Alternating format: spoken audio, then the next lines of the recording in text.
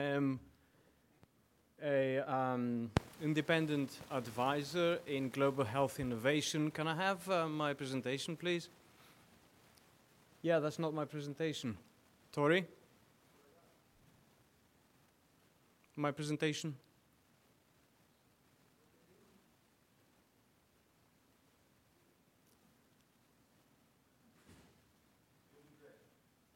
Sure, I will, but you won't get anything. Okay, right.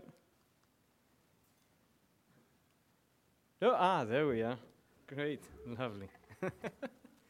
So, thanks for solving that, Tori, and thank you for inviting me here today. As I said, I am an independent advisor in global health innovation. I am affiliated with a number of organizations. I think they cover more or less a 360-degree view of digital health and global health innovation. They include the World Bank, UNICEF, the World Health Organization, the European Commission, who worked as an expert for, 20 years almost, University College London, Edison Accelerator, GE Healthcare, and of course IEEE Standards Association.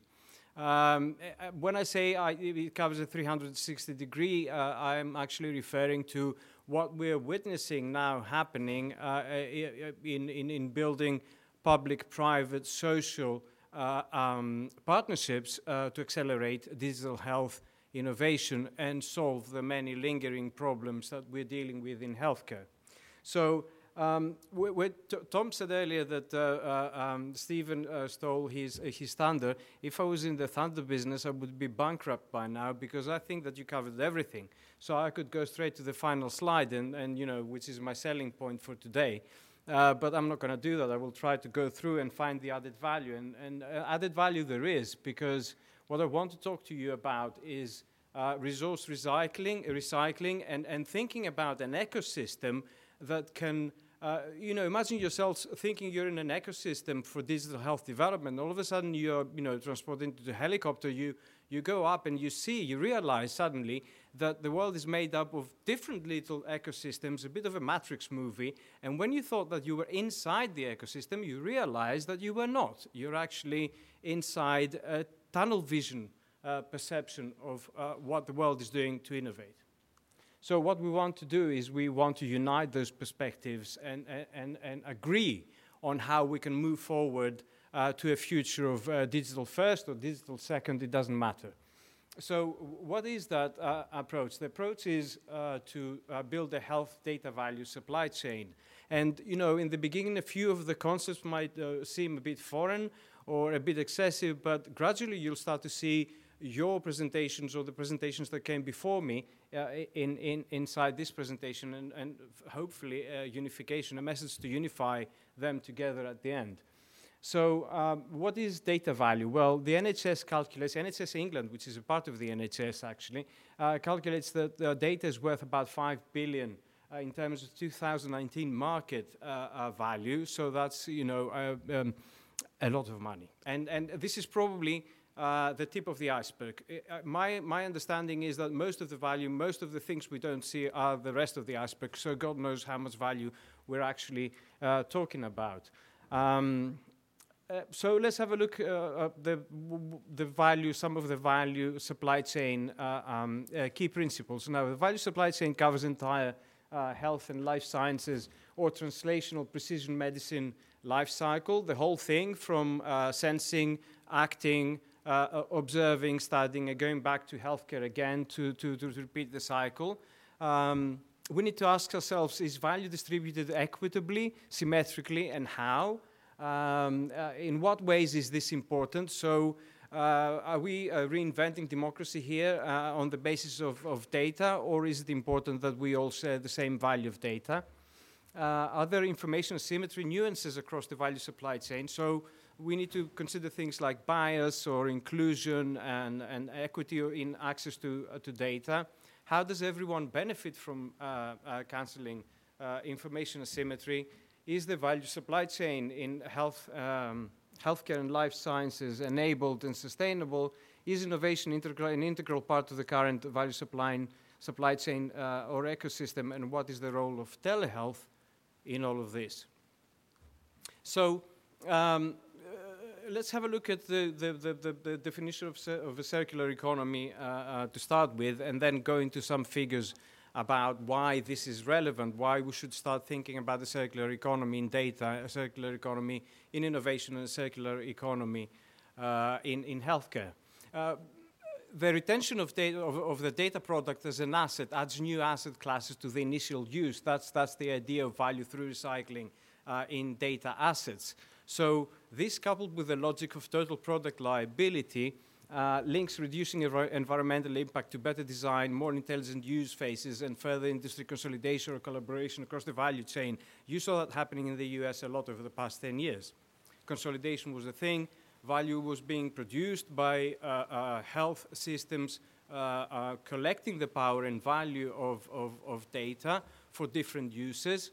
And really, what this description of the total product liability is about, and adding new data assets to existing data assets,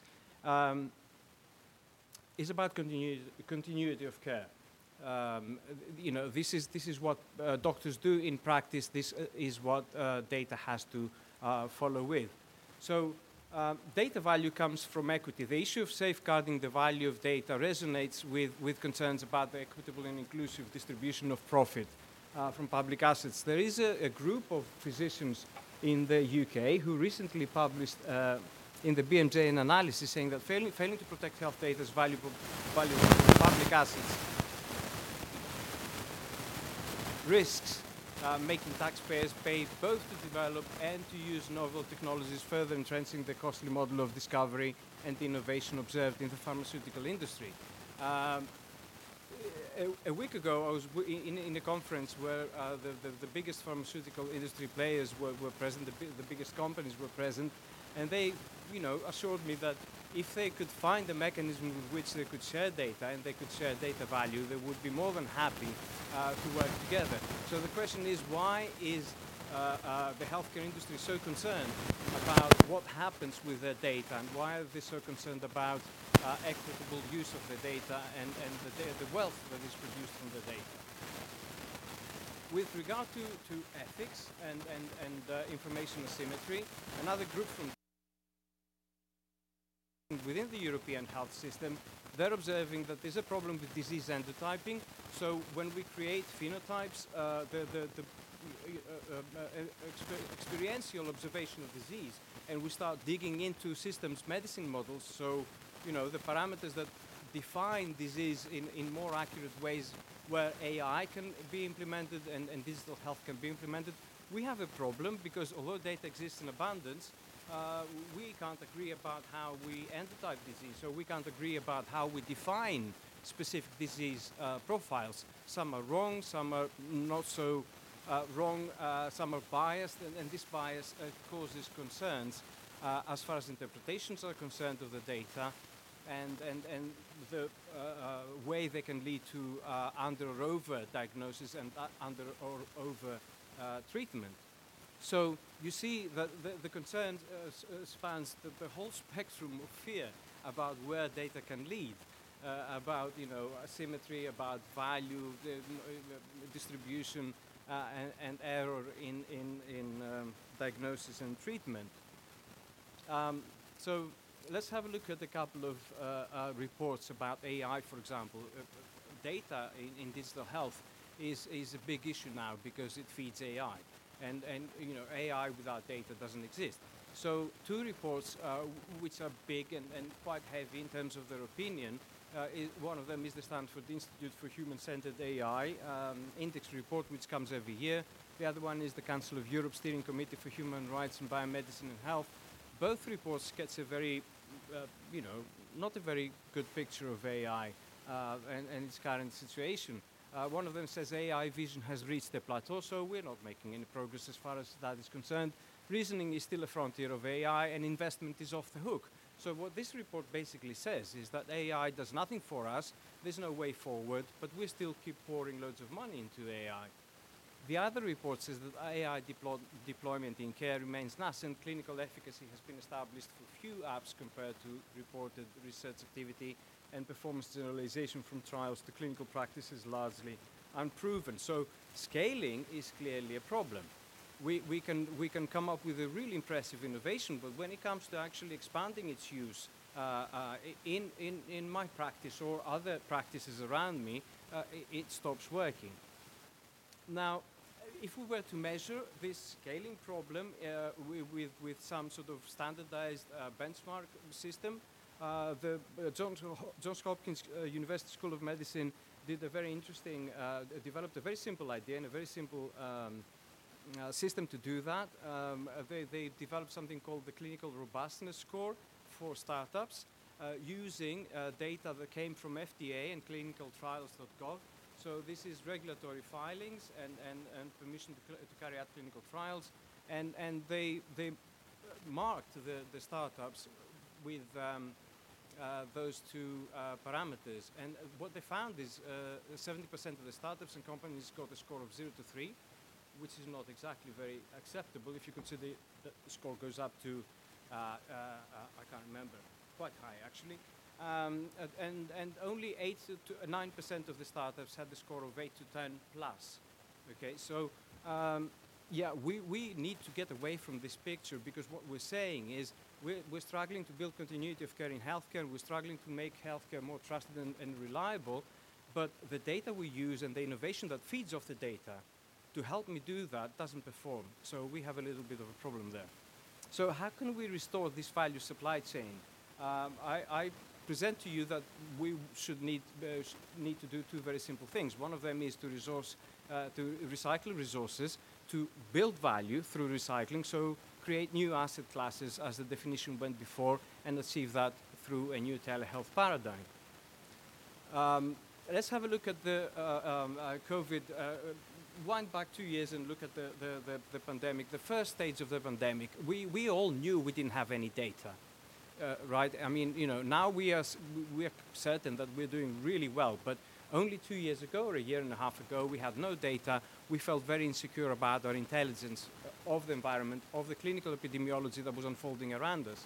So what that innovation that saved the day was the vaccination strategy with the assistance of new technologies being tested. So the innovation there was a strategy of achieving a 70% vaccination coverage, prioritizing specific groups like the vulnerable populations.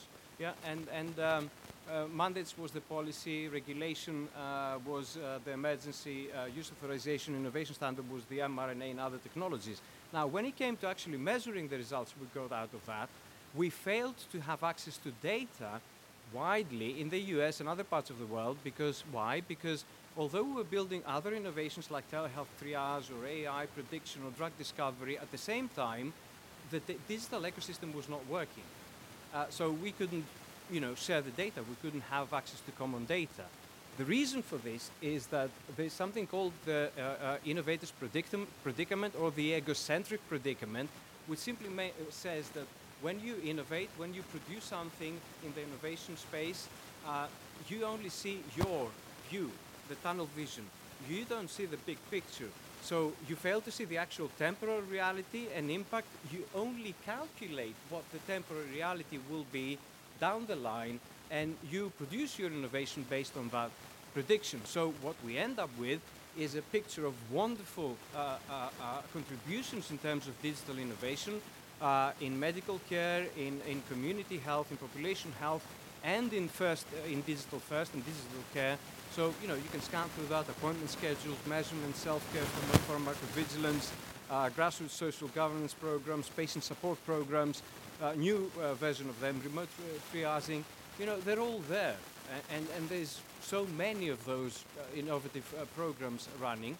But imagine if we could bring all those together into one innovation ecosystem, because now what we get is this.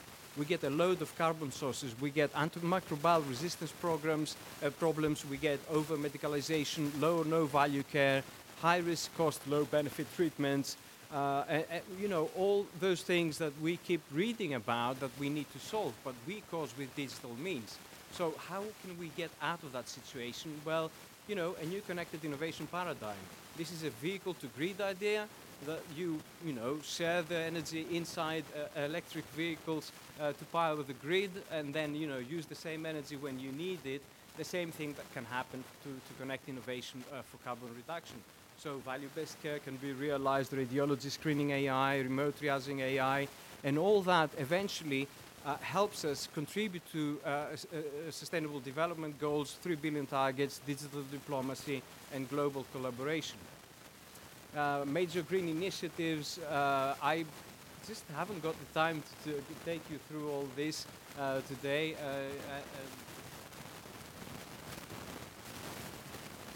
But what I do want to introduce as a concept is the concept of data liquidity. So the gentleman before me mentioned GDPR. GDPR is a very small part of the data sharing enablement. On top of that, we need to build interoperability. But what is missing is we need to deliver liquidity, and the liquidity is the ability to recycle data and build value through recycling of data. So if we look at the software angle, which is the portability, the GDPR side of things, what we need to do is standardize and develop a policy for data sharing. That would then approach this iceberg of open science and fair principles in the EU. So contribution of output, data as output, in one channel that goes from connected grassroots innovation all the way to translational users to solve the asymmetry problem. Now, the model for telehealth to achieve that would rely on interaction, connection, and outreach. So every telehealth innovation should aim to deliver those so that we can deliver value, trust, and equity. We trying to respect Tori's limitations in time. We are building, I have founded and chairing within IEEE Standards Association a group that is planning to do just that, to recycle data assets for value-based care. So this group is going to explore the development of open standards for data capture and recycling to telehealth systems. And the idea is to build phenotyping standards that can be used across the industry so that everyone can share an ecosystem. I'm really sorry that I can't give you more information. If that rings any bell, what I presented to you today, please do reach out and find a way in which you can participate in this standards incubator at my email. Thank you.